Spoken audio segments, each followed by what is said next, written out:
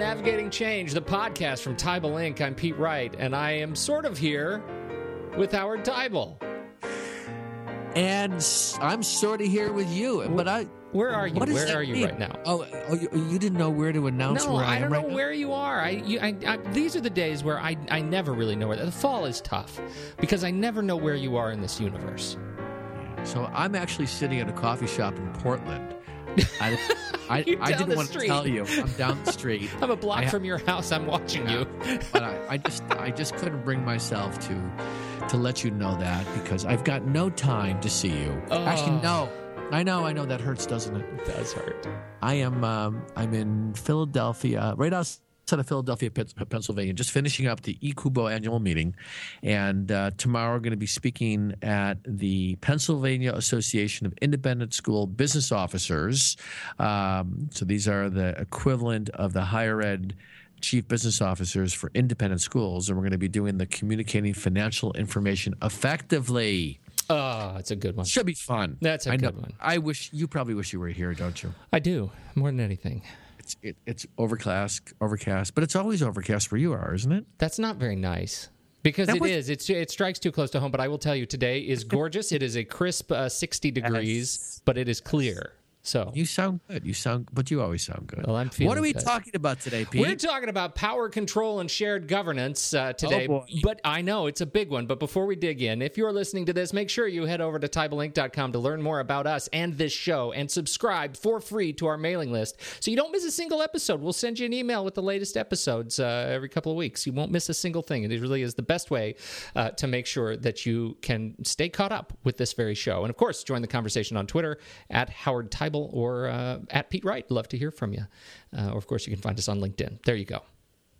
How do you feel? You feel good? You ready to jump in? Yeah, and it's got a pen out because what I wrote down is a reminder. You know what I wrote? What did you write? None of us have really any control. Oh. And that's and I'll tell you, that might, maybe we're losing some people now. Like, oh, come on, I have control. But the big picture, 30,000, 50,000 feet, I think we have a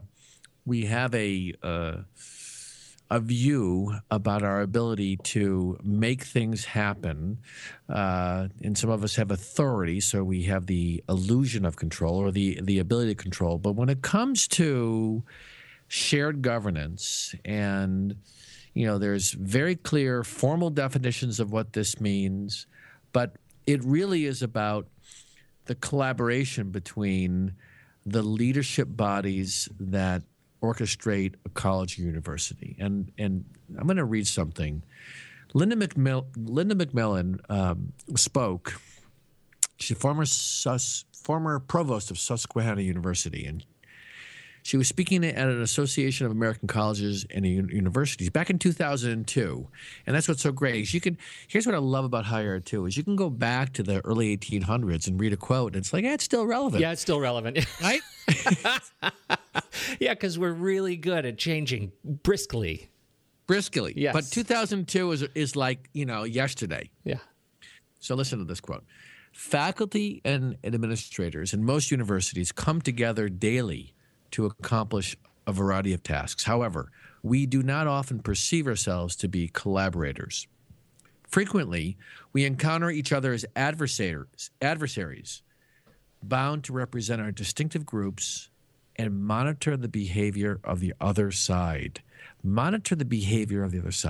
Thus, we focus on negotiating compromise rather than on collaborating to create the most effective solutions. When I read this in front of people, whether you're on the academic side, the administrative side, students don't quite see this. They're not exposed to this in the same way. But I can tell you, academics and administrators look at this and say, yeah, that pretty much captures how we work together.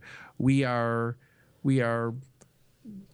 and again, some people out there listening are going to say, I have a unique situation. I don't have that adversarial role. And all I'd say to you then is you're really lucky, because the nature of the game out there plays out very often, and rightfully so, is that our focus is to represent our distinctive groups and make sure that other people are not getting in our way. Oh my goodness, that's the one that gives me heartburn. Like I was okay, like with the first paragraph. We don't often perceive ourselves to be collaborators. Okay, that is a truth, and the number of times we come together to meet because we're a task-oriented culture in higher ed, just as much as we're task-oriented in many businesses. We don't do a good job of flipping the office as good a job as we're doing flipping the classroom. And so we're not very, very project-based or collaborative. That's a truth. I get that. We can talk more about that if you want. But the one that really struck me is this idea that we represent our distinctive groups and monitor the behavior of the other side, because it takes you to that sort of protectionist mindset, that turf mindset. And that is, as you said, yeah, there are unique experiences out there, but I think there are probably more where we're still dealing with this turf-oriented position where we have to protect ourselves and what we have acquired, or else it will be taken from us. And I don't think this is not something we should be too overly hard on ourselves about.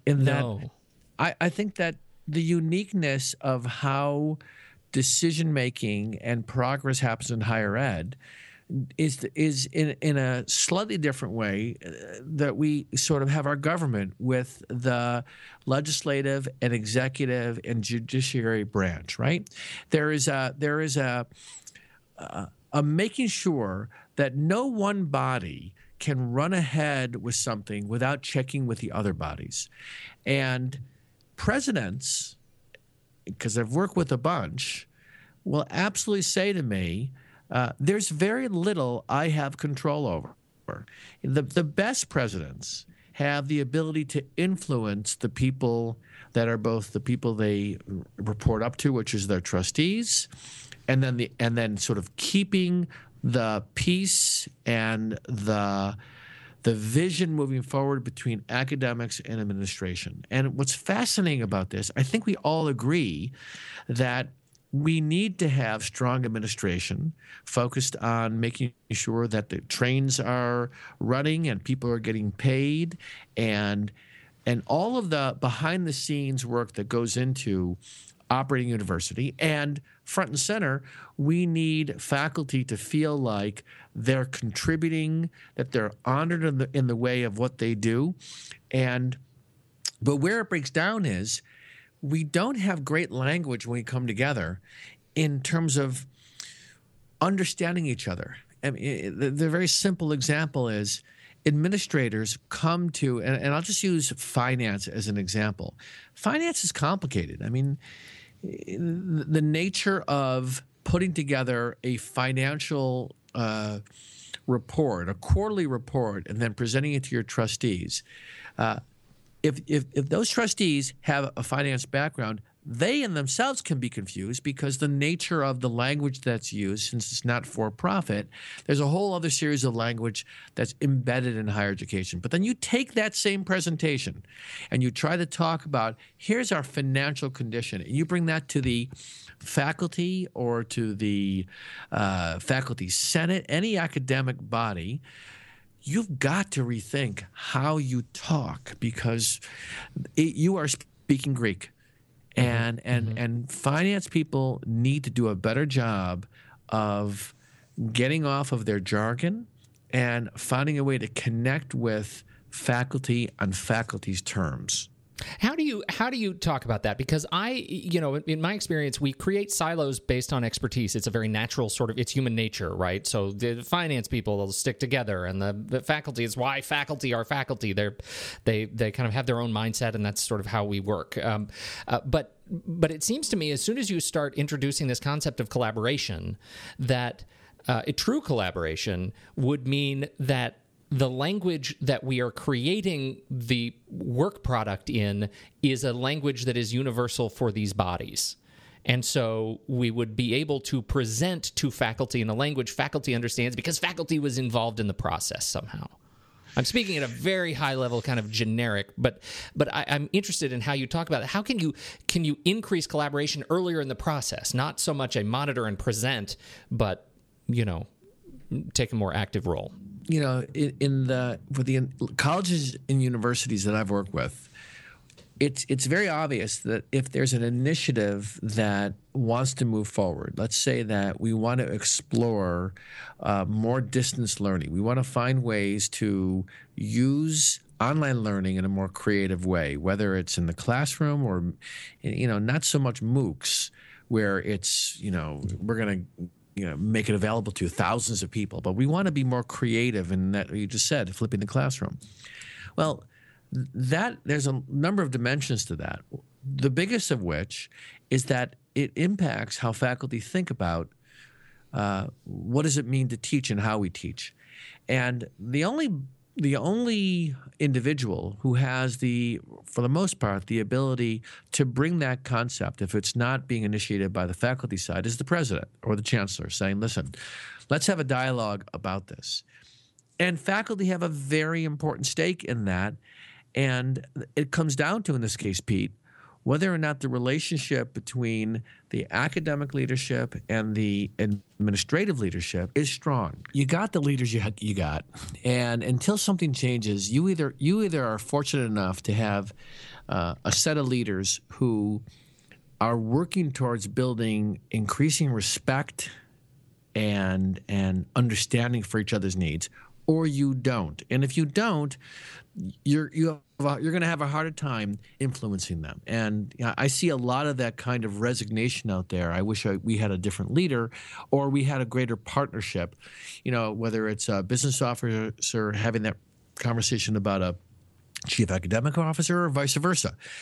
But assuming that there is a way that people say, yeah, we are in this together, we know we're in this together, then it comes down to working from a place of recognizing how we work. And part of this conversation has to do with power. And there's a lot of different points of view about power, one of which is given that faculty really do not have to cooperate, right? They absolutely have the interest of the institution front and center. And if they fundamentally don't believe in the direction the president or the administrative side wants to go, they do not need to go there. As a matter of fact, it's even harder than that. The structure that supports the faculty, the chairs and the deans in working with them, they don't have any real power. They have influence. They are hopefully, because in some cases nominated to positions by their peers, that they are given the authority to move things forward. But it comes down to, are we willing to step out of these power relationships where it's purely about, I'm only going to give you cooperation if you give me resources. And yes. Right? And administration has control over resources. So this is a game we play where I'll cooperate if you give me resources. I'll give you resources if you cooperate. And then you've got leaders, presidents and chancellors, and their job, for the most part, plays out trying to ensure keeping the peace. Right? Now again, I am making some generalized statements, and I know there are many institutions that are in a different place. I work with one where the level of respect between the provost and the senior vice chancellor is extremely high, a great deal of respect for their chancellor, and as a result, they are listening to each other. It's the difference between when the provost sits down and says, I want to do this, and the chief business officer, she's got two choices. No, but, no, and this is why, or yes, and this is what we need to talk about. And she comes from a place of yes, and this is what we need to think about, versus no, and why. And this is partly the mindset shift for schools and leaders they need to have, is a willingness to really listen and not come to the other side with an agenda that you're trying to impose down their throats. Yeah, I think so much of it becomes, I'm going to bring it back again to this sort of protectionist stance, that we're operating out of fear, and so much of building trust and respect goes back to our own individual ability and our team's ability and our department's ability to let go of fear that somebody else is out to get us or change things that we're terrified of working with. Yes. And that's, I have an experience with an institution that, not my own, that has just brought in a new leader. And the leader comes from a much larger institution, and we're seeing this pattern there where the public appearance of the leader is very positive. Everybody's enthusiastic for change, but what's going on in the back channels is we're in dire straits. This new person does not understand the institution. Faculty are displaying and thereby actively encouraging an environment of no respect for the new leadership, and it seems to be moving into a deflationary spiral here. And I have these colleagues over there who are actively calling me saying, "Hell, I need some advice. I need a landing spot because I'm not going to be here very much longer." That's a very dangerous place to be. But so much of it goes back to this: I am terrified that what this new individual is doing is going to change my world in a way that is uncomfortable to me. And it is a very individual fear that is manifesting in a larger place. They wouldn't say it's uncomfortable. What people typically say is, "You're going to change what I need to do," and I don't agree with the direction you want to do. We need to do a better job of being willing to be in a conversation that doesn't require us to make a decision. So in some ways, I got to tell you, administrators have a lot to learn from faculty about what dialogue means. And that dialogue is about bringing out all the views. And sometimes it's not about making a decision. Mm-hmm. And this is where we get into a lot of trouble. I part of the communication I'll do when I bring administrators and academics together is that the academic view of a managerial focus, and I just worked with a provost who said, I do not want us to make a decision today. I want to make sure we have a healthy dialogue about this, and because I don't think we have fully explored it. And that's the collegial way of thinking about getting into understanding a problem. And this is really important. I try to teach administrators how to do this better because they're so quick to want to make decisions. They're check off their boxes. But the other side of it is we do need to make decisions. So you've got academics where the dialogue is the point, and you've got administrators where the traditional managerial, let's have a discussion, make sure we understand the problem, and let's decide what we're going to do, and let's do this in the next 5 minutes. That is two different ways of coming at looking at a problem, and both sides need to appreciate that the other side has value in the way they approach the work, but we don't. The academy comes in with, and I do understand this because it sometimes in a defensive position because they feel like they're under attack. They feel like and I'll tell you something. The number one thing I've been saying more, and people resonate with this, we got to stop talking in a disparaging way about people who are not in our group.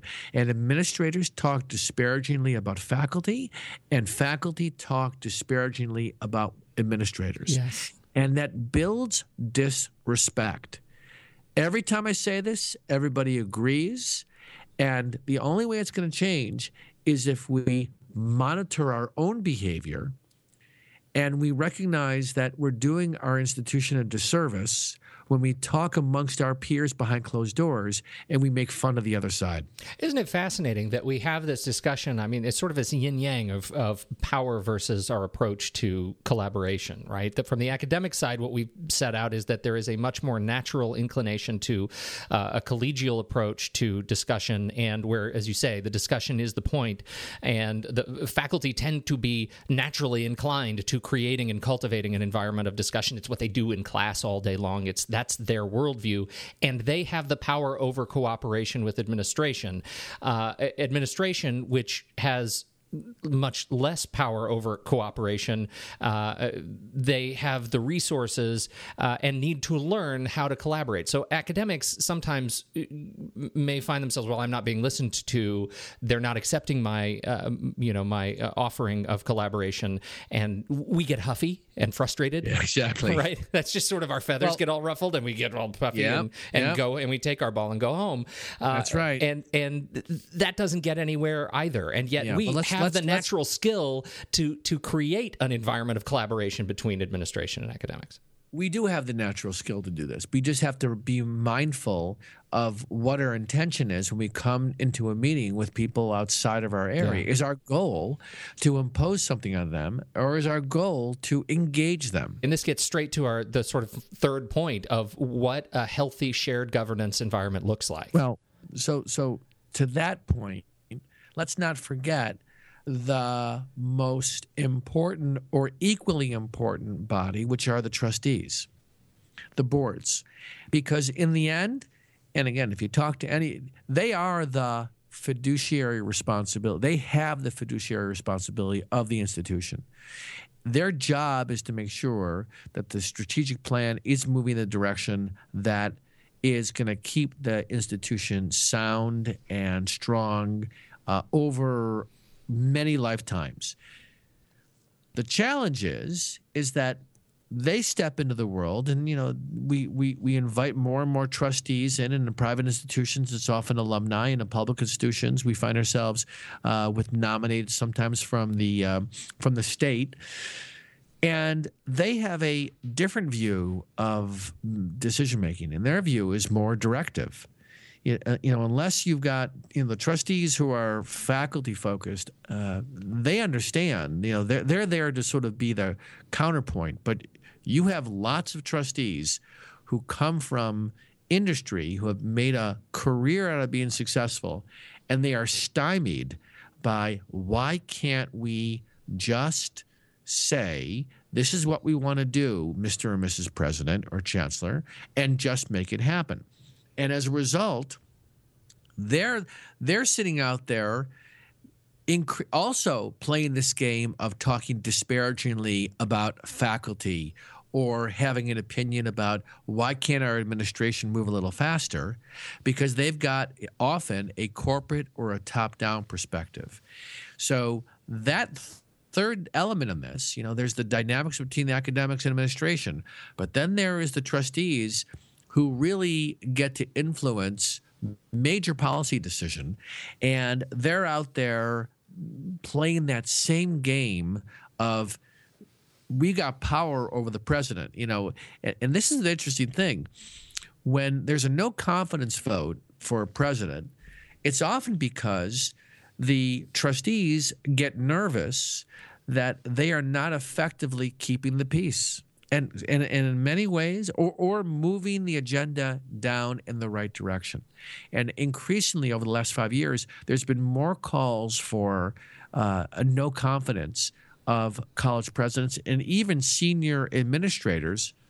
And it's coming because trustees are finding themselves sort of, in some cases, uninformed about the way governance really happens, and in other cases, not really being willing to make the time to, in a sense, to treat and work with their president in a collaborative way and dig in there. And there's lots of ways of talking about this. I mean, the other dimension in this, too, is for a college president or a university president or a chancellor, they want to make sure that their trustees are involved but not overly involved. And that's the right thing. The trustee's job is not to get involved in the day-to-day operations. And some of these individuals have lots of experience in how to do that well.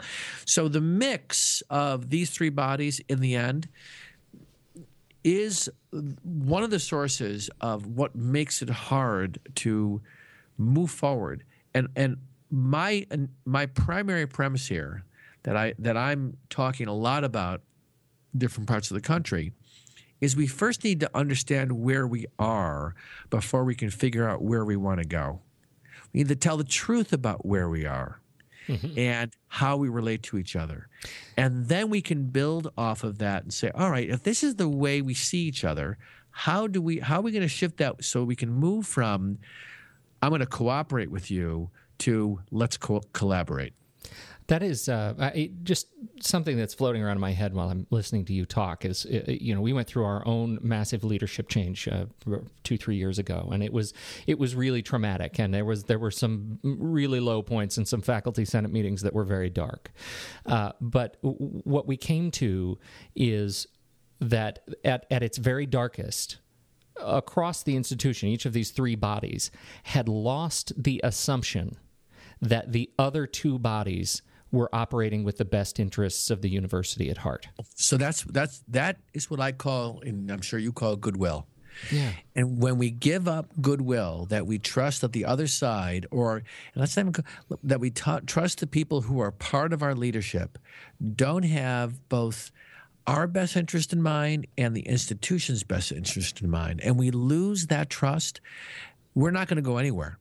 Yeah. So you hit the nail on the head by describing that mindset of where when that trust kind of breaks down, that's where we end up even getting more retrenched with our own groups. Yes. So what I want to see, what I want to contribute more to, is getting these bodies together to have honest conversations. And the reason they don't, see, those that do and take me up on this is because they're interested in moving this conversation beyond the power relationship.